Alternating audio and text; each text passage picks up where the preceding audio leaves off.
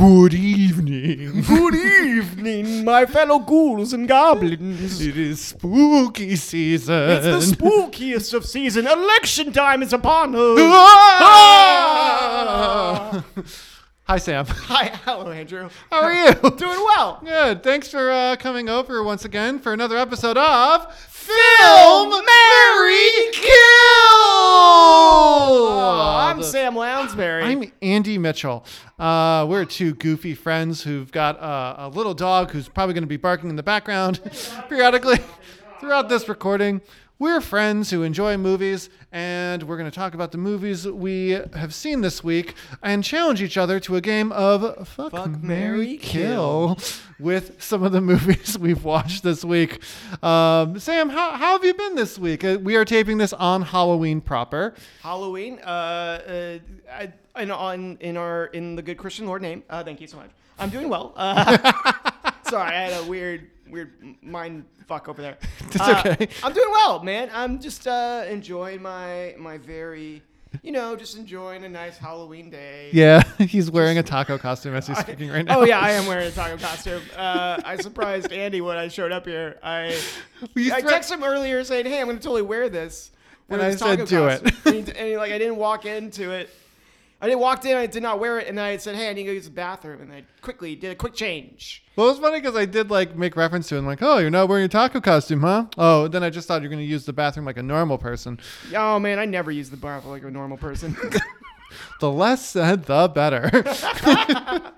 How are you doing, Andy? How's Wedding Watch Wedding going? Watch is continued. We're doing okay.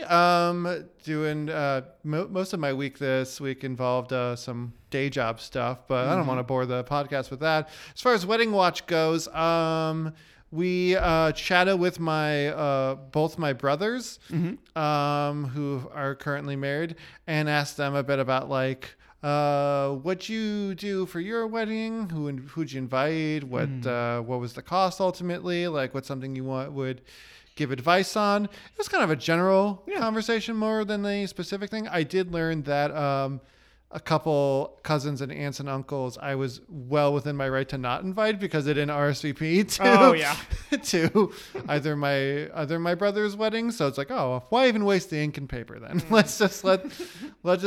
send them a Christmas card later. So right now Colette's got to she's taking lead on looking for the venue. We think we got a good location in mind. She just got to reach out to them and chat up with them, see if we can get it for the date we think in question. We're hoping September of 2021, but as you said, it's spooky season, so who knows where we're going to be in a few weeks. Oh boy.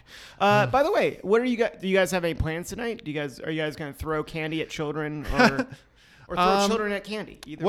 Initially our plan was to record this, to watch a Never Not Funny live streamed episode because I'm on a tier subscription for that podcast. Huzzah! And then we were going to watch a bunch of classic horror movies as we tried to do last night. However, we do have to make a sudden trip to Indiana after we record this to go check on Colette's mom.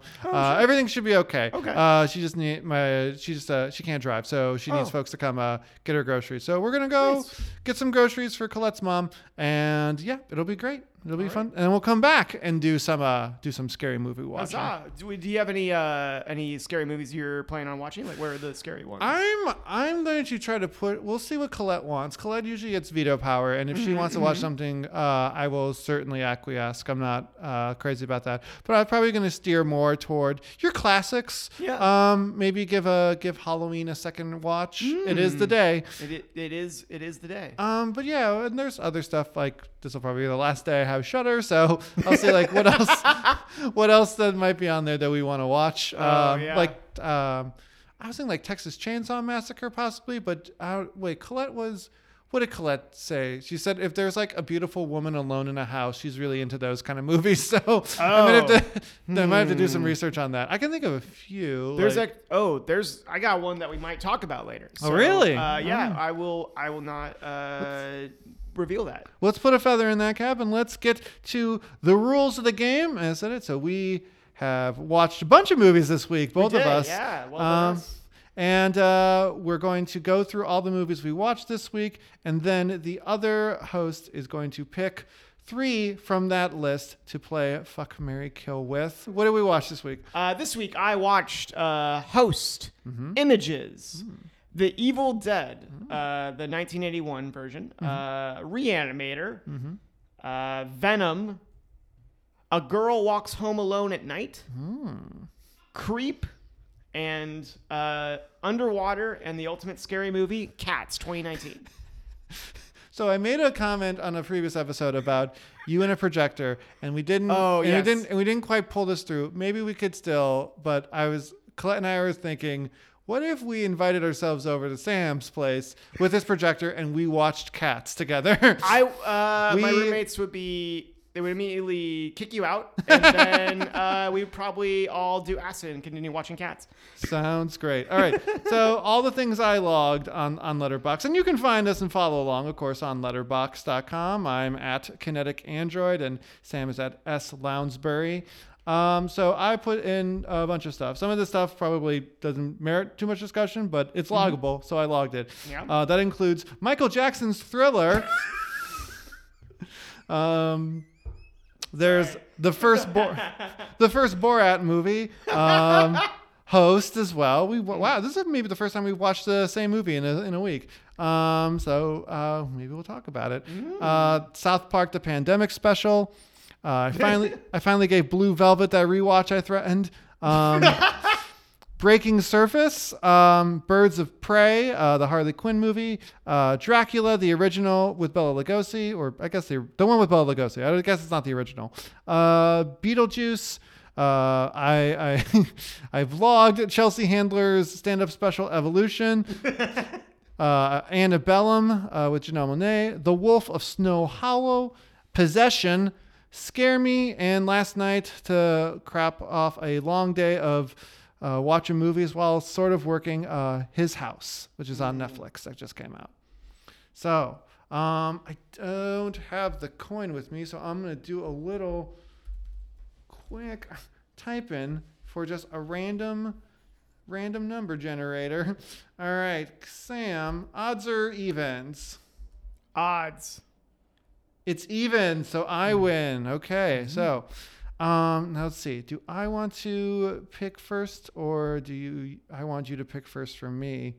I want to pick first. All right, cool. I gotta admit, I looked a little bit this morning at what you would watch to plan ahead, and I did the exact same thing. And sometimes we like to make each other pick between kill our darlings, pick between favorites. But today is Halloween, so I'm asking you to fuck, marry, kill, Underwater, Okay. Venom, and Cats, baby. Oh, you fuck. You goddamn piece of fuck. I'm so glad I wrote all the reviews prepared before I showed up today. I had a feeling like, oh man, is Annie gonna be nice to pick all the multiple 4-star movies I picked on Letterboxd? Not on Halloween, baby. Son of a fuck. All right. Well. I mean, yeah, Okay. because I feel like some of the 4-star stuff's gonna come up later. Yeah, I mean. All right, so which one do you want to have sex with more? Venom or Cats or Underwater? Oh boy. It's a real Sophie's neglect here. I just want to forget all these. Which one do I want to fuck more? That's the game.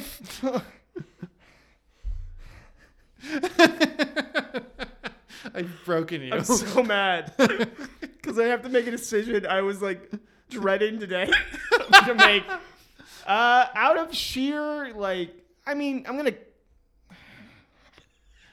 If you're trying to circumvent your way into avoiding this by I'm gonna kill. No. I don't want to know what you're gonna kill now. This is the fuck part. You tell me what you're gonna fucking win. You wait till the end to kill something. I have to fuck something before I kill it. It's a regular The Wall by Pink Floyd. All right. I'm going to get a lot of shit for this. I'm going to fuck Cats 2019. Yes! I knew it!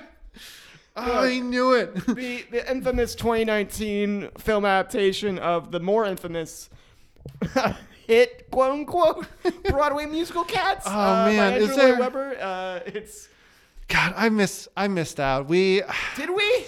Well, I guess not. You can probably. I don't. Part of me doesn't want you to tell me anymore because I've certainly heard the podcasts about Cats and definitely still want to watch it. Yeah. It's definitely probably the scariest thing I've seen this spooky season. And this is someone that has seen Host several times. It's just fucking weird. It's way too horny for its own good. Oh, It's like every fucking cat is trying to fuck every other cat. It's so I guess it is antithesis. It is like the I guess not antithesis, but I guess the culmination of the fuck category. Yeah, right. This is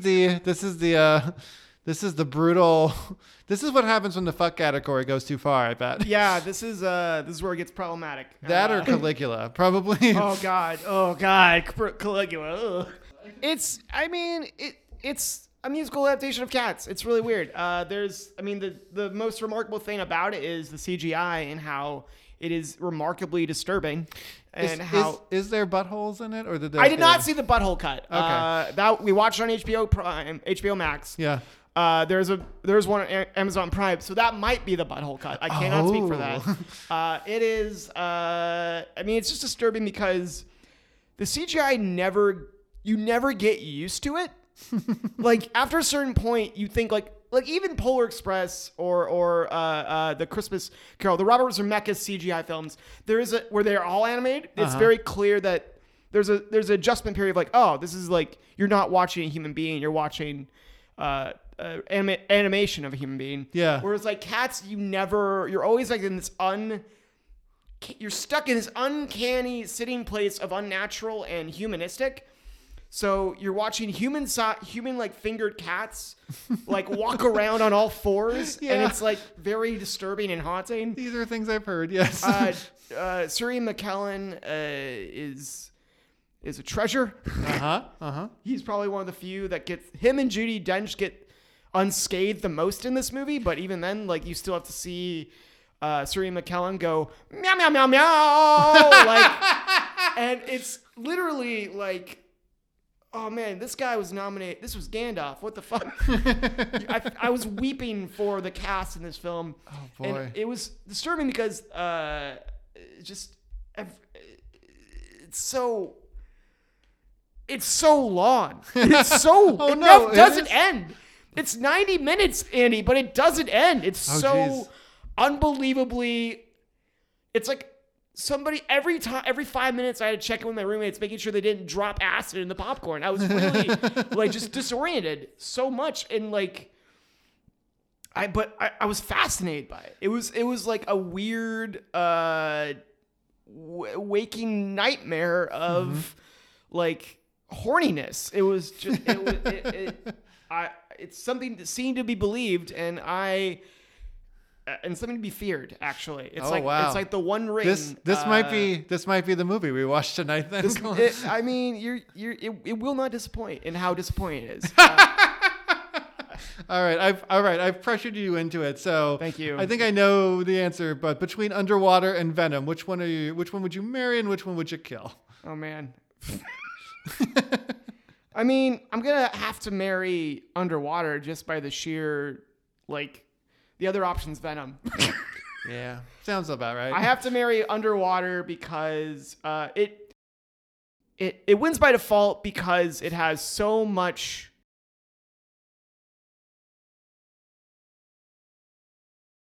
like just mediocrity to it that you can kind of enjoy it just on that. Like it's like Underwater. It's a story after an earthquake destroys an underwater facility, a group of workers must navigate the ocean floor to safety while also avoiding the mysterious hostile creatures that suddenly appear. Mm-hmm. Andy, you're a big fan of the film Aliens. I am a big fan of the film Alien and Aliens. Imagine Alien and Aliens underwater. Okay. And you have Underwater. I got it. it has a brisk pace to it, even though there's not a lot of urgency to it. Oh. Like there's so much high stakes. Like everything is like their facility's literally crumbling around them, and while it's crumbling around, there's so many like alien, like weird creatures like popping out to like destroy them and pluck them one by one. Where but some reason it just doesn't feel like they're in a hurry to get out of safety. They stop sometimes. One of them, like one character's after like everything is destroyed, they go to take a shower, and it's like in the middle of like this like the chaotic energy around them, and I'm like, what? No. But it skates by on just knowing what it is and doing its job the best it can. Kirsten Stewart is fine in it. She plays an action heroine who I think the biggest fault of the movie is that it loses her emotional through line because of all of the survival horror elements in it. Oh. And it just kind of this underwater horror movie is a bit of a wash. Andy, it's a bit of a wash. I'm not looking at you. I'm not giving you eye Look contact. at me in my taco costume. No. And take me seriously. God damn it. Well. Okay. I have to marry underwater. I will probably end up watching it again with a couple other stoners. This is what I heard about Underwater though, that it was like it looked terrible, but most of the reviews, fine. Yeah, that was as good as it got as far as I remember. Like reaction was like it's actually fine. Yeah, it's annoying in parts, but it's a creature feature. Yeah, it's competent, which is more than I could say for Cats and Venom. But and by default, I have to marry it because there is put some thought in art direction and some thought in the direction. Yeah. And it's just, but yeah, it's fine. It was one of the few films that premiered in 2020 before it was 2020. That's right. And it will probably just get that as its only note. There will be podcasts on this in years later in the post-apocalypse. Like, remember the films of 2020, the end of cinema. They'll be looking at. Maybe we should have looked at Cats as the harbinger of things to come, because that came out, remember, in like the winter of 2019. We should have known. We should have known that all cinema was going to die soon, and that all art was frivolous. Oh man. But Andy, so you're killing anything to say just about in defensive Venom, or just like what ruined Venom for you? During the end credits, they showed a clip of Spider-Man Into the Spider-Verse. Cool. That was it. Like a 15-minute clip in the middle of a 20-minute credit sequence. Oh. It was annoying. But no, that is probably the only thing I can say in defense of Venom. Everything else about it is exactly what it seems. It seems like a rush project just so the studio can maintain the legal status of Venom the character. Oh yeah, I do remember hearing that was an impetus to make the movie in the first place. Yeah, and it shows. I apologize. I made you talk about 3 movies you generally did not like. Or at least like reluctantly liked one of them. Yeah, I begrudgingly have a respect for Cats and.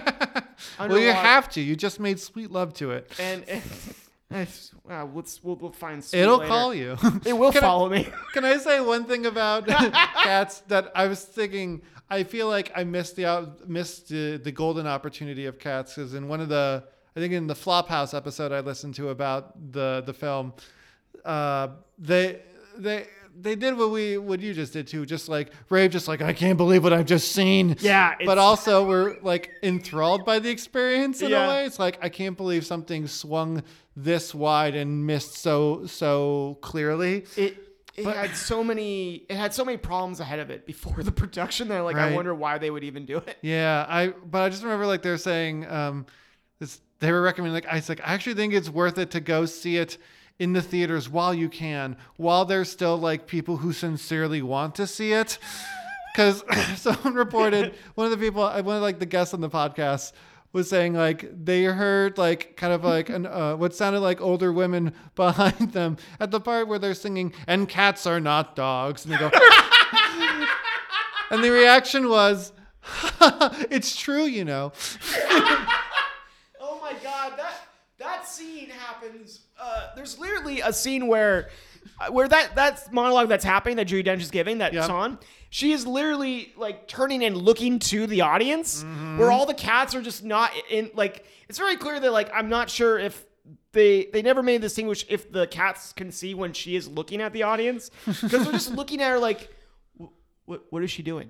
She's like looking in the middle of nowhere, and it's so weird because it comes at the very end, and it just feels like, oh, this is a summary of what the song is. A cat is not a dog, and I'm like, we knew that. We fucking knew that. Oh my God. Is this what Andrew Lloyd Webber was trying to like get at when he was like having like people like kind of walk around and creep on the audience in their fucking seats? That he was trying to illustrate that cats weren't dogs. Oh man. And that they were like us. Oh, fuck off. Sorry, I that was a lot of things. I don't know when I'm gonna see this movie, but I'm going to see this movie. The only other Cats story I have is that still sticks in my brain is, so this Thanksgiving I'm a little sad because the past 5 Thanksgivings, because I have so many brothers and a sister who is a nurse, so occasionally would like to work on a holiday to make some extra money. Mm-hmm. My parents, trying to be infinitely cool, basically have gave all their married children the caveat that you can go be with your in-laws on the holiday. And we've usually celebrated our Thanksgivings for the past 5 years, like either the Sunday or Saturday after Thanksgiving official. Okay. Which is just basically like, it's Thanksgiving whenever we say it is, darn it. Yeah. And that's kind of true for Christmas. But until, the lovely Colette entered my life, I kind of was an orphan on Thanksgiving because I didn't have a job, nor was I married or really seeing anybody. So, Mom and Dad at one point 5 years ago came into the city, and we got brunch because there are a couple places that were still open, and we watched a movie. We've seen we've seen an interesting selection because we saw Spectre. I remember one year. We saw Allied, this forgettable Brad Pitt, Marion Cotillard film. Yeah. We saw 3 Billboards outside Ebbing, Missouri. I gotta rewatch this movie because people hate on it, but I remember loving it at the time. I did too. I really enjoyed it as well. When we saw Bohemian Rhapsody, which fuck everything. Fuck everything. If only we'd seen Cats. But here's where Cats comes into play, because the last year the movie we saw. We didn't even go to Chicago. Like, we went up to the Milwaukee area because we were going to kind of go to an aunt's Thanksgiving. Colette came with. It was me, my parents, my sister, and my dad's only sister, my Aunt Ruth Ann, all watching A Beautiful Day in the Neighborhood. Oh, the Tom Hanks Mr. Rogers movie. Did you all enjoy your mutual cry? Yeah. I think we all enjoyed it. I think it was a good selection for the audience who was going to see it. They did show a trailer for Cats, and before it, and as the trailer ended, my dad made this sound. He just went, "No." And I can't wait for you to go back to that Thanksgiving and just like bring your Cats DVD and like, guys, we're watching it. And you'll be like, yes. I think my mom will usually watch anything, especially from the library. But I think even that she'll probably be like, why would I want to watch this? I heard it was so stupid. Oh, it is, boy. Oh boy. Okay. Well, do you want to punish me by making me pick favorites or making me pick garbage like you just did? You know what, Andy? I'm gonna be nice because it's All Hallows Eve, and I do want to give you a gift because I did not bring pie. The options I'm going to give you are Blue Velvet, The Wolf of Snow Hollow, and Possession. Oh! Yeah! Yeah, man. Fuck yeah. Oh, man, you almost got to because I kind of did what I did last week where I made a top list, and I think... Mm-hmm. I think you almost got my top 3. I also made a top list, and you got my top bottom. You got my bottom 3. I mean, if you switch a couple things around, I technically had Evil Dead lower than Underwater, but yeah. Oh, really? My top. Two of my top. We'll put a pin on that later, because I have some thoughts on Evil Dead, but okay. I have thoughts on Evil Dead too. Oh boy. I have thoughts on Evil Dead 2 too. Son of a bitch! Okay, so those are all of these are great movies. Yay. Yeah, am I going to have sex with? What am I going to kill? And what am I going to? I'm going to say this. What are you going to make sweet love to, Andy? Which movie are you going to take out on a nice dinner and try to fuck it? Consensually, of course. I don't know. This is tough. Okay, I think the reasoning I'm giving in my head for where I'm putting each film also, because even though I know one is technically ranked lower, I feel bad that but I don't want to do that to it. So I'm trying to move it around a little bit. I think I'm going to do, no. Be honest with your feelings, Miss Andy. Come on. Come on, man. Okay. It's okay. I'm going to fuck Blue Velvet. I'm surprised I'm not marrying Blue Velvet, but wow, that is shocking because you are not a fan of David Lynch. I was not a fan of David Lynch, but lately, I married Firewalk with Me last time we chatted about this. I convert on the Twin Peaks series. Still gotta watch Showtime. Still, I love Mulholland Drive.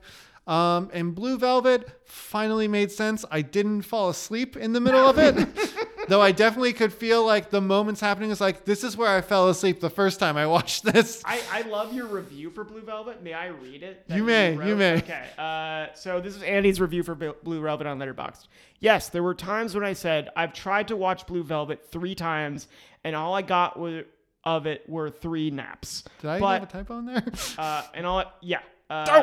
Wait, no, you had the correct spelling. Okay, good. And all I got out of it was 3 naps. But there was also a time I said, I don't think I'll ever get married. Strange world indeed. Which, as someone who loves Blue Velvet and loves David Lynch, this is I'm so glad that you turned around. I truly believe I'm going to talk about it like I'm going to marry this film, even though I have spurious reasons for for it being outranked. But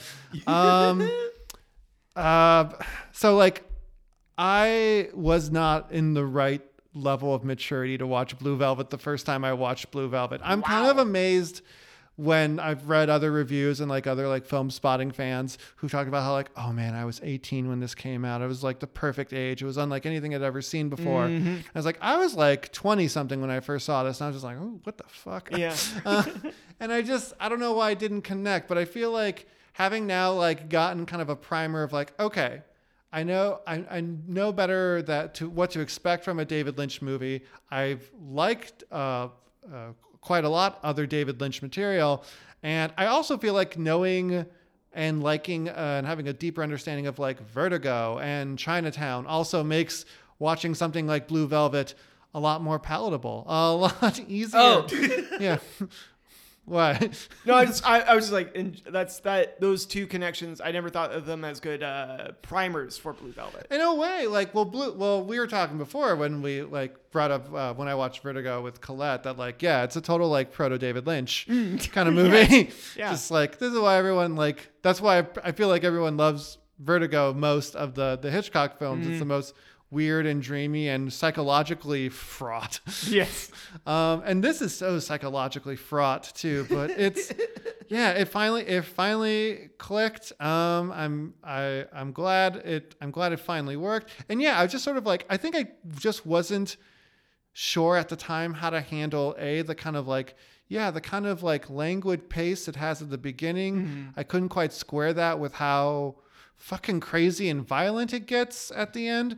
And also that where how startlingly erotic it gets too. Oh yeah. It's just there's so many disparate elements that don't make sense on paper and didn't make sense at the time when I first watched it. But now that I feel I'm an older, more mature, more learned film viewer, it finally clicked with me. So yeah, Blue Velvet is what I'm gonna fuck. So it's between Possession and The Wolf of Snow Hollow. 2 movies I have not seen, so I am very eager to hear your takes on them. I feel when we open this up to criticism to the greater world, And you can always send criticism to filmmarykill@protonmail.com. That's filmmarykill@protonmail.com. I know one of these is a better movie. But one of these costs $40 for me to see. I know which one. and the other is just, here's the other thing too. I was thinking before, as I was I'll give away a bit of the ghost. I was thinking at first, like, well, what would I have wished would be like the one I would marry? It's like, I feel like I've always been picking like the older classic films or the ones I've seen a bajillion times already. Mm-hmm. Like, it could have been Beetlejuice this week. It was like Silence of the Lambs the other time. It's like, it could have been, theoretically, like based on like the emotional journey I feel like I went on with Blue Velvet, could have easily been the favorite for that. Mm-hmm. But I really enjoyed watching The Wolf of Snow Hollow. I really enjoyed it. And it's like, I kind of want to just, I feel like I met a new filmmaker whose work I really want to like continue watching. I want to go back into his catalog. And yeah, I'm excited about meeting this new filmmaker, and I want to share that excitement with the world. For those who don't know, The Wolf of Snow Hollow is. Are you killing this, by the way? Sorry, I didn't. I'm marrying The Wolf of Snow Hollow, and I'm killing Possession, which.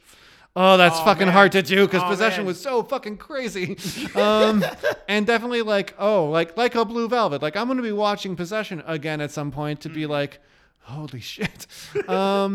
Possession is great. I apologize. Sam literally picked like 1, 2, and 4 of my top movies. Man, I'm so sorry.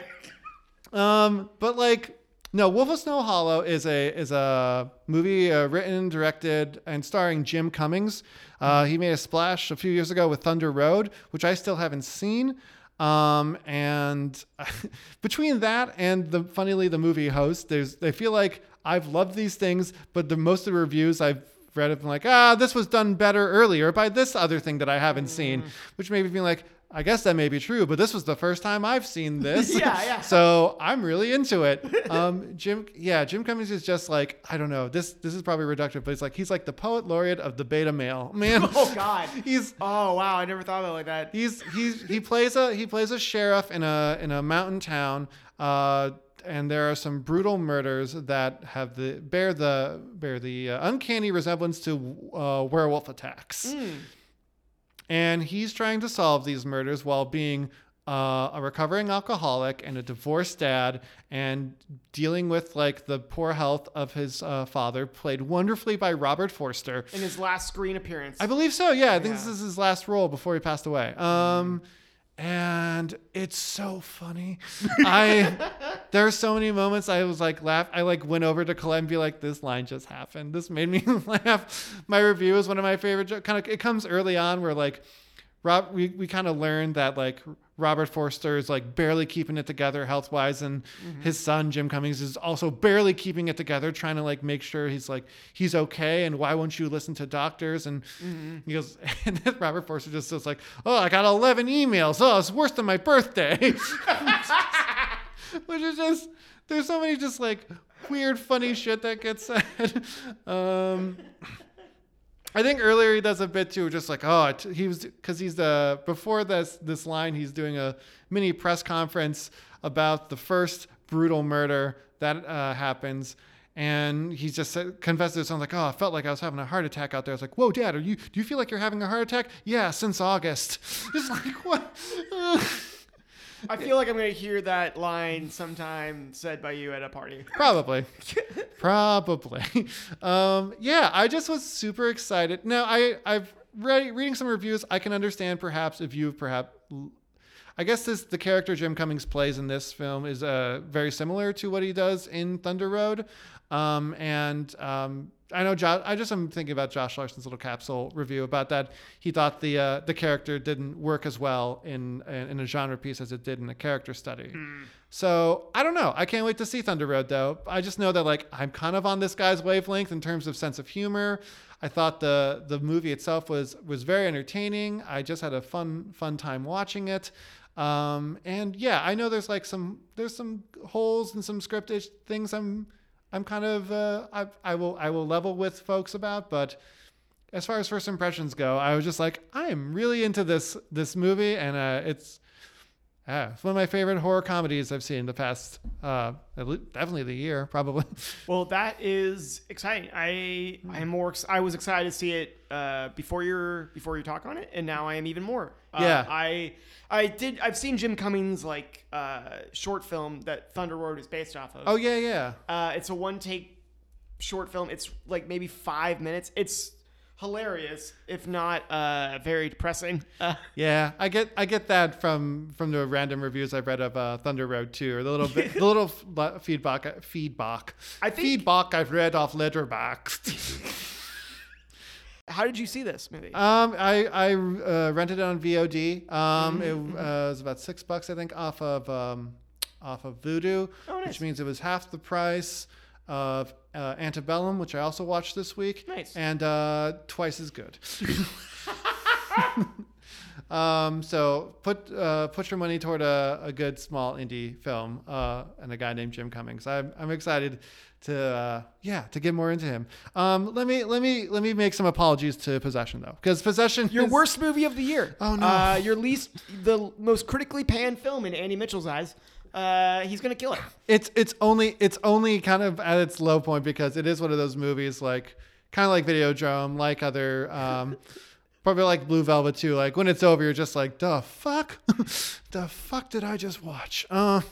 But it's really good still. It's super hard to find though. I decided to take the risk because it is on the Film Spotting Madness 80 shortlist. It's been on my watch list for years, and Yeah. I cannot find a fucking copy. Yeah. You can't rent it on any digital platform, and I don't know if it was like, I thought about joining Netflix to see if it was on Netflix. The public library was of no help because it's not carried by Chicago Public Library, and I tried to do an interlibrary loan, and then they just said, hey, it's against our policy to do interlibrary loans for fiction DVDs. I was like, why? And they never replied. So fuck that shit. Yeah, you got to get on a suburban library system if you want good interlibrary loan, which is maybe why I want to encourage Colette again, if we're going to buy a house, maybe to go to Evanston so we can get on that suburban library shit. Yeah. But yeah, it's so I actually went ahead and I thought this is going to be a risk, but I'm going to do it. I decided the ethical thing to do. I tried some unethical ways of watching the movie, but even those turned out to be failures. Even the Russian illegal streaming sites, the version they were playing was a version with director's commentary, which is this is not how I'm going to watch the movie the first time. So, although you will probably watch that version sometime. Yeah, now that I got the Blu-ray, totally. So I spent $40 off of on Amazon for a Mondo Vision Blu-ray, and. Yeah, I mean, it's a great movie. I'm glad I got it. My thought was at worst, it'll be confusing, and I'll just sell it on eBay for hopefully $20 to $30 because people seem to still want it, and it's a rare, hard to find movie that people enjoy. I'll be watching it at least a few more times before I sell it. So. Yeah. But or maybe even Sam, you would care to borrow it at some point. I was just going to ask you after the recording, hey Andy, can I borrow your Possession? I anticipated this very much so, thinking Sam was well, I'm probably going to loan this to you, but just remember, I might try to sell it. Fair enough. Or at least rip it to my hard drive, like the ethical pirater. So that's been the Sam. I talked about the terrible movies. What did you wish I'd picked? What is something you watched this week that you loved? Oh man, I think something that we both loved. The one I would have picked for marriage, I would have picked Shudder's exclusive, The Host. Yes. Or Host. I guess yes. This was the other thing, along with Wolf of Snow Hollow. Reviews of Host, at least comments I've seen kind of on Letterboxd seem to imply that Host, it's fine. I've seen it done before. Unfriended did it better. And it's I haven't seen Unfriended, and so this ruled. I have seen Unfriended, and Host still rules. Yeah, great. Fuck those people. Yeah, I mean, I don't know. I know a lot of people love Unfriended and Unfriended the dark web. I have no idea. I don't understand this love of it. It seems very... It's confounding to me. It's like everyone's love of King's Speech. It's fine. Why does everyone want to You know how everyone just won't shut up about the King's Speech in 2020? every day it's with Colin Firth's performance. I get it. He can't talk good. But it's just a group of friends getting together over Zoom for a seance, and they accidentally summon a demonic presence in their respective homes, and it's under an hour. Yeah, and it's love it. It's spooky as hell. Yeah, I think it's one. I saw this twice this year. I didn't record the second time because it didn't change anything about the film. But I saw it first alone in my room on my computer, which I will say is the preferred method of watching it. That's interesting. Yeah, we Chromecasted it to the big TV in the living room. So, and I was wondering as we were watching, it's like, is this the best way to watch this movie? I saw it projected. I saw it shown on my TV with my roommates, and it worked. It effectively worked with them. There are some really great scares in this. Totally. But I think there's something about being isolated and being like watching it through the laptop that you're watching it the same way that they are probably projecting through their Zoom. But it's also just interesting because it adds another layer of claustrophobia to the film. Like you're alone, you're watching them and especially in quarantine which this film is very much a film of the moment. Yeah, it is about a group of friends that during quarantine and they're trying to communicate through Zoom. Fucking Gemma, man. And it's fucking Gemma, man. Like, this is the thing I've been saying. Like after we watched it, like that was one of my first comments after the movie. The Colette was just like, fucking Gemma. I don't want to spoil too much, but like she does some shit in this movie, and it's great though because like they illustrate that way up front. Like there's like they do a lot of good characterization of each film. Like they all have their thing a little bit, but like really early in, you kind of see that Gemma might not be the best friends with the person that's hosting the Zoom call, and right then and there, you kind of it sets those little seeds of doubt or those little like breadcrumbs of that get called back later and are called back in a bigger way. Yeah. And it really manages to get a lot of really manages to scare a lot of things.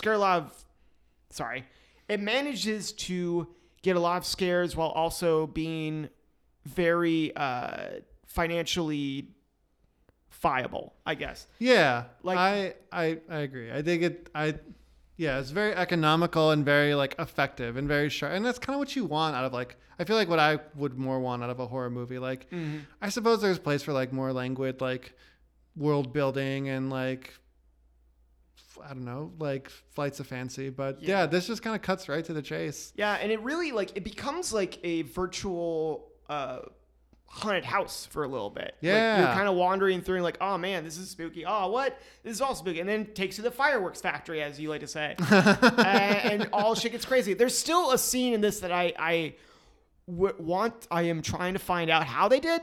It's the face filter scene where somebody just walking in and the demonic presence is somebody has like their face filtering app on and they're like walking into an empty room and there's a face mask on in the middle of the living room, and they're just wondering like how they did that, how they got that little like projected face out of nothing so well, and and such a lot, and especially with live objects, it's really impressive. And, if they're able to do it practically, that would be amazing to find out how. I wonder if they'd like, it's like I would assume they just like added it in post or some shit. Yeah, hopefully. Good shit. That was a fun watch too. That was kind of middle of the pack in my movies, but it was very, it was a fun watch. What Andy, what did you want to marry? Well, again, like Wolf of Snow Hollow was there. The only other one that I thought like if I was being predictable and just picking the ones that like I've seen a bajillion times, we rewatched Beetlejuice. Oh, and nice. That's fun. Beetlejuice.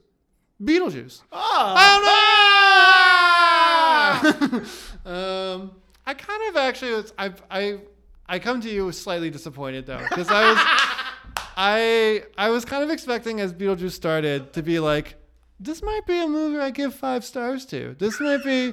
I have a history with this movie. I think it's very clever and very like fun to look at.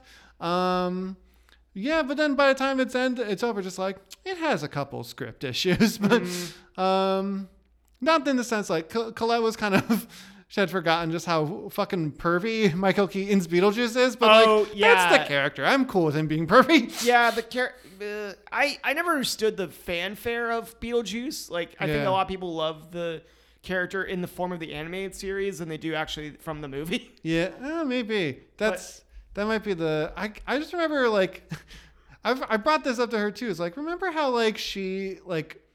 Remember the cartoon Beetlejuice? Like, I know I watched it. I have no memory of what happens in that show. Like, it just came in and then left. It's literally like the Mandela effect a little bit. Like, did it exist? Are we sure? But I was a big fan of someone I follow on Letterboxd that goes by the handle, or at least by the name Vivian. And this dude, I think in the Pacific Northwest, just put me at 5. Haha, Beetlejuice is so funny and weird. It's like me at 21. I'm going to fuck Beetlejuice. Yeah, that's a good way. That's a way of doing it. I guess the only other movie, like, despite its kind of like middle, like 3-star rating, I'm still really thinking about and really kind of enjoying wrestling with His House. Oh, yeah. Which is on Netflix. It's quite good. It's a debut feature. It's about two refugees from South Sudan who flee to England and get put up from their detention center into a haunted house. And it really does a good job with like the kind of like the haunted house as a metaphor for both like something like just the immigrant experience in general, but also just like as a metaphor for all the trauma therein, both like what they saw at home, the trauma of having to leave home, the trauma of what they left behind, and like there's some survivor's guilt in people that were with them in the beginning of the trip but are no longer with them at the beginning of the trip. It was very interesting. I also recommend watching His House. That's like a kind of like, I want to know what you think of this. Yeah. I saw it on Netflix, the trailer a while ago. I'm very eager to see it. It's good. Yeah. I was surprised it rated so low for you, though. You know, I think I was a little sleepified by it in the beginning. I kind of was like, wasn't quite connecting with it. Like I don't know why. It wasn't quite clicking with me. And then there's a part about halfway through where, things start to get a little more, the haunted house, things start to get a little more fantastical, and we start to get a little more background and connection as to what our characters were. It starts off, we don't see a lot in the beginning of their trip from Sudan to England. So we get to see a little bit more of it, or a little bit more of just they're fleeing from South Sudan. And it's, that's when it started to click to me.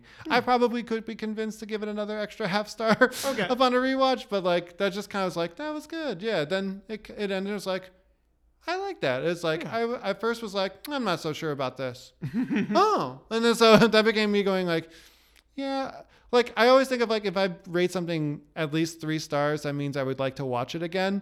So that's why there's some like classic movies I'm like, I'll give you like 2.5 stars. Like I'll give The 400 Blows 2.5. It's like, I get it. I guess you like it, but I just don't care. I don't want to see it again. Yeah. So that's my other shitty hot take on classic cinema that I didn't connect.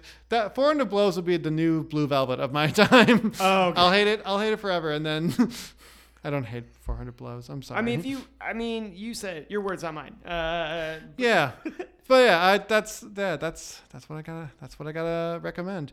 I do want to not recommend a couple things. So as you pointed out before, I think were we on mic when we talked about Scare Me? No, we did talk. We were off mic when you talked about Scare Me. So this week, This week, I make sort of a rule. I guess part of to acknowledge the films I've quote sampled, but then don't care to finish, I will just log it, but then give it no rating and no review. And I did that for Scare Me on Shudder, and I did that for Chelsea Handler's stand-up special on HBO. And I'll give Scare Me this: we lasted longer than Chelsea Handler. I have yet to see either of these masterpieces. Why? Scare Me, I don't know. Scare Me might appeal to some more. I think if there are more horror fans and more people like it's trying to play with the idea of just like kind of like storytelling. It's written and produced and directed by and starring a fellow by the name of Josh Rubin. Thank you. Oh, nice. What else has this guy done? Oh, he's in Greener Grass. He was in For a Good Time Call. He's a working actor. Also does a couple. And I think this is probably his most major directorial effort, as far as I can tell. But the point is, he's an aspiring. He plays a fellow named Fred, who's an aspiring writer and actor who works in an advertising agency, and so he rents a cottage to try to come up with some ideas. And then he meets a best-selling author played by Aya Cash, and the power goes out, so they check in on each other and start telling stories, which could sound cool, but they're also are just kind of mean characters. Oh yeah. So they're like, the movie opens with Fred in like an Uber with a driver who's kind of just being dumb. Like she keeps pronouncing James Cameron and saying things like the Titanic movies, like, oh, I'm an actor too. And just being annoying, but not in like a really like endearing kind of way. We're just like, oh, this person's got a good heart, or is ever not kind of the butt of a joke. Like the joke is just like, this person's annoying. So then once we meet, Fanny, played by Aya Cash, the best-selling author, something about the joke is they're like, oh, but this guy is actually the pathetic loser, and she's just the one who keeps pointing out his pathetic bad idea loserdom. So she's trying to like, tell me a story, scare me. And she's trying to like, well, what about this? Nope, it's bad. This guy's like, I don't like these people. And Colette didn't either. So Colette at some point was like, we at least give ourselves permission if we're watching something to be like, hey, especially on streaming services too, just to be like, hey, we don't have to watch this, right? Yeah, you can drop it anytime. So we dropped it, and I went up onto the. We really wanted to watch it because we wanted to see Chris Redd, but Chris Redd does not show up in the first 20 to 30 minutes of it. So he was in minute 21. Damn. We'll have to find his clips online later because we do enjoy the comedy of Chris Redd. We just, unfortunately, just didn't get to see that. Anything else you want to recommend from your list of movies you watched? I noticed you watched the two that I've also seen of your list includes A Girl Walks Home Alone at Night and The Evil Dead. Oh, yes. I could talk about both of those, but I'd also like to spend some time talking about Images by Robert Altman. Tell me about Images by Robert Altman. Images by Robert Altman, Andy, is one of those rare things where an auteur tries his hand at a genre piece. And that auteur being the infamous and pretty... I think it's okay for us both to say I think we're both big fans of Robert Altman. Yeah. I like the play. I'm a bit ignorant, to be honest. Oh, that's fair. I saw Nashville whilst on vacation in Nashville. Liked it. Did you go to Nashville just to watch Nashville? Colette made the trip arrangement, so I didn't have that much planning. Okay. But I've liked Robert Altman. I'm not a diehard or as an expert by any means into the work of the late great Altman. For those of you who haven't seen him, he's a treat. He's a bit of a rebel. He's known for a lot of his earlier stuff in the 70s, and he's always known for reinventing himself every decade. Like rather, he was known for the big ensemble pieces in the 70s, and then he kind of like chameleoned his way into being more of a satirist, and then chameleoned his way even more into being just to being smaller, more inflective movies about his inner turmoil, about society, and about American consumerism and all that other stuff that we all love to talk about. Can't get enough of it. But the film Images came after his Western McCabe and Mrs. Miller, and it is about an unstable children's author who finds herself engulfed in apparitions and hallucinations while staying at her remote vacation home. And it's a psychological horror about about guilt, infidelity, and toxic masculinity of the men in the 1970s. Nice. All three great horror things that are great to talk about. Or terrible to talk about. It's an amazing film. I had never heard about it. I wanted to after our last recording session, I kind of got tired of seeing shit and coming in with shit. So I decided, you know what? I'm going to see on Criterion Channel and hear what that movie things, those good movies that Andy keeps talking about. And I clicked on horror genre because I want to keep it spooky. I'm really slightly regretting. No, I don't. Never mind. I was going to say I kind of regretted making you talk about cats for so long, but no. No, it's fine. But thank you. Because in this fictional world, in this preferred film area kill, I do kill cats. But Images is amazing. It's great to see Robert Altman use the same bag of tricks. The overlapping dialogue or long tracking shots or the use of the zoom in a horror genre. It's like watching a kid play with tools in a different way. Like you can see he's having a lot of fun with the with performances and discombobulating the audiences and both visually and emotionally. Like he likes and it also comes in through like confusing the characters as well. Like the lead actress, Zana York, the person that plays the children's author, is giving a very manic while also trying to be tampering down that manic energy of like she's aware that she might be going insane, but she doesn't want to let anyone else know that she's going insane. That always works out well. Yeah, and it's amazing to see that and just how the arc of that performance of it going from reluctance to acceptance to embracing it. And it's just a mind-beld. I don't want to reveal too much about what the story actually is because there is a certain element of it that I will say do not read anything about it. Don't read any of the synopsis. Just watch it because it does give a lot away. But it's a fascinating and underseen film that I think Robert Altman, I was kind of surprised he didn't go more into that direction and more into using like all these like tools that he's used for comedy and commentary are used for terror and they are equally as effective. Yeah.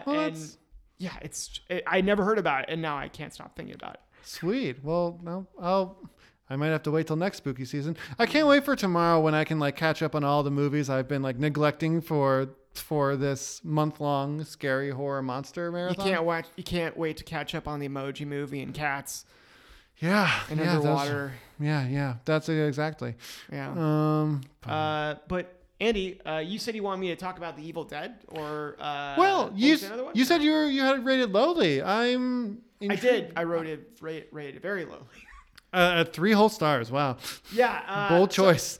I know it kind of got a begrudging respect out of me because we talked about this last week with Stuff, how a film can be good despite of itself. Mm-hmm. And like with that, it had a very good script and very fun characters. The Evil Dead, it has no characters and no story, but it's still cinematic as hell. Like it has an energy and a pace to it that is like you can't help but get caught up into it, even though like there's no real reason for you to be rooting for any of these people. No, I get that too. Like I know I get that, but I also like grudging respect is kind of how I feel about it, but minus the grudging. Like I have such respect for. This is part of the reason why I feel like the first Star Wars is always my favorite Star Wars because kind of just the knowledge of like these fuckers made this with almost no money. Yeah. And God, yeah. I mean they had some money for Star Wars, but the point is like they like especially for Evil Dead, like these people made this for like just like out of paper clips and shoebox Moxie. strings. Yeah. Yeah. I love that in a movie. Yeah, and there was a charm to it. Like I was able to enjoy it on that like student film level. It is a very remarkable. It's remarkable what they're able to achieve out of what's so little resources they probably had. But as someone that has been used to Sam Raimi's work for for most of his post Evil Dead work. Mm-hmm. It is kind of like going back to watching someone be great, not be great. Mm-hmm. And you're seeing them learn a little bit, but it's also like, I still say, please watch it. But it does have there are a lot more problematic issues I have with it. Totally. Like the tree rape scene, that film still like grosses me out. Yeah. And it really upset, like it took it to a level I wasn't expecting to go. I was like, oh, I'm really mad that it went there. Mm-hmm. Yeah. But yeah. Well, I guess real quickly then, you also really liked A Woman Walks Home Alone at Night? Oh, yes. That's a good one. That movie is the girl walks home alone at night. A lonely vampire stalks members of an Iranian ghost town, and as she looks for both blood and love in all the wrong places. It is. I mean, it's so goddamn cool. Like, I hate to like use that like superlative, but like, it's just a fucking cool movie. It has like it has the feel, the look of a David Lynch film, but the feelings of a Taika Waititi or Sofia Coppola film. Yeah. Like, it has like a very like soft, gentle heart under like a very like. Oh, it's got that great black and white photography. It's gorgeous. It's good just, costumes and like well choreographed, and like it's giving us one of like a very modern vampire and a very cool vampire. Like, it's just a vampire who's like a morale police a little bit. Yeah. I'm trying to look up who plays Sheila Vand is the titular girl. And she's great. She's amazing. Yeah, she's got these just like crazy, like scary, like alluring eyes in this picture. She puts in such a good performance in it. It's just like it's something that like I watched it through Shudder's show Last Drive-In with Joe Bob Briggs. Oh, cool! And I can recommend a couple episodes before you shut down Shudder to just enjoy that series. Okay. But he had anger towards it, or like kind of a begrudging. Joe Bob. Like kind of shrug towards it. Like, look, sometimes you just wake up and you want pizza. And sometimes you wake up and you want an Iranian Western horror movie. And I was like, he kept on saying, like, it's an art film. It doesn't need to be explained. And I'm like, yeah, but it's not that hard to understand.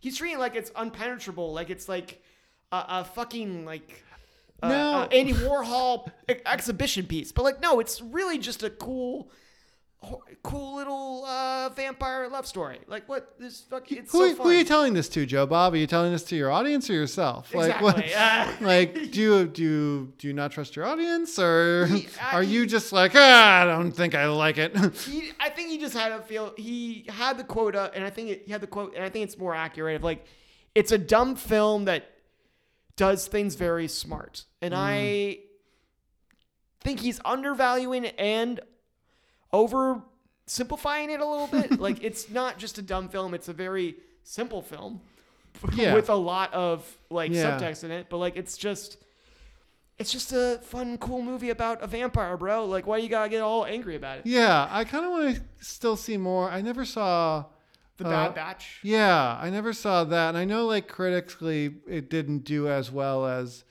Girl Walks Home Alone at Night, but I still definitely like want to see like what else Anna Lily Amapour is her name. Yeah, what they can bring out. Yeah, it's a very good debut, if anything. I am super excited about that. Keep hiring her, guys. I think that does it though for this week's Film, Marry, Kill. Sorry, you want to do it again? No. Okay.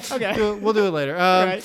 But do you have any other closing remarks or any questions? Or I guess I have one thing about images again. Sorry. What's that? Andy, how many John Williams scores do you know prior to Jaws? Prior to Jaws? Yes. 0. Then you would be terrified of images. It is one of John Williams' like rare scores he did before he was John Williams. Oh, okay. And it is fucking bizarre.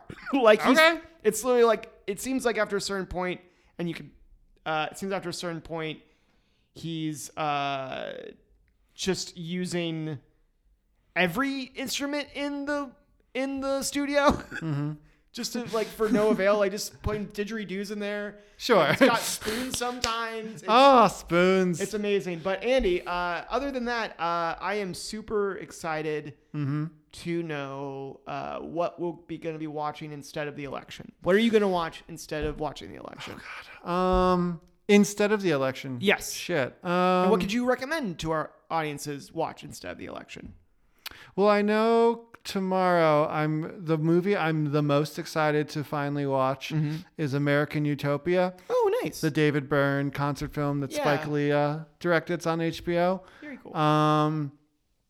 So that and Stop Making Sense over and over again. Those will be those might be. You know what? I might just make it a concert doc thing. I'll just watch Stop Making Sense, American Utopia, Beyonce's Homecoming, Beyonce's Black is King, all the Beyonce videos, then all the Radiohead videos. And then you're going to get Dixie Childs videos. Maybe A Hard Day's Night. Okay. Maybe some more 90s videos. Maybe we'll watch the What Would You Do video by the group City High that came up in an Amber Ruffin show monologue that has also become our obsession. She's it's not a good song, but it's a catchy song, but it's deep. Its lyrics are deeply problematic. Oh yeah, of course. Just a short version. The point is, like, the City High is a R&B hip hop trio with two dudes and a girl, and the dudes sing a story song about how they're going to a party at their friend's place, and this party has strippers, and one of the strippers they recognize from school, and it's like, this girl has a baby at home. What's this girl doing stripping? And so they basically shame her into being a stripper. Part of it is like, well, you're at a fucking party with strippers. Why aren't you? Why aren't you yelling at your friend about this shit? So anyway, we'll watch the Amber Ruffin show as well instead of the election. That might, watch anything. I might be watching election coverage, but I also know that I probably will be holding my beloved close to me and praying for the best. All right. And on that note, find us on Letterboxd at Kinetic Android and at S. Lounsbury. Email us at filmmarykill@protonmail.com. You could find me on Sam Lounsbury at Twitter, and you can find us on the street. Yeah. Just say hey. If you see a short fellow in a taco costume, it might be Sam. If you see a short guy in a taco costume, it's definitely me. Doesn't matter what city you're in, it's probably Sam. I have teleportation powers. Andy! We'll see you next time on Film Mary Kill! Spooky. Let's talk about that Lone Star.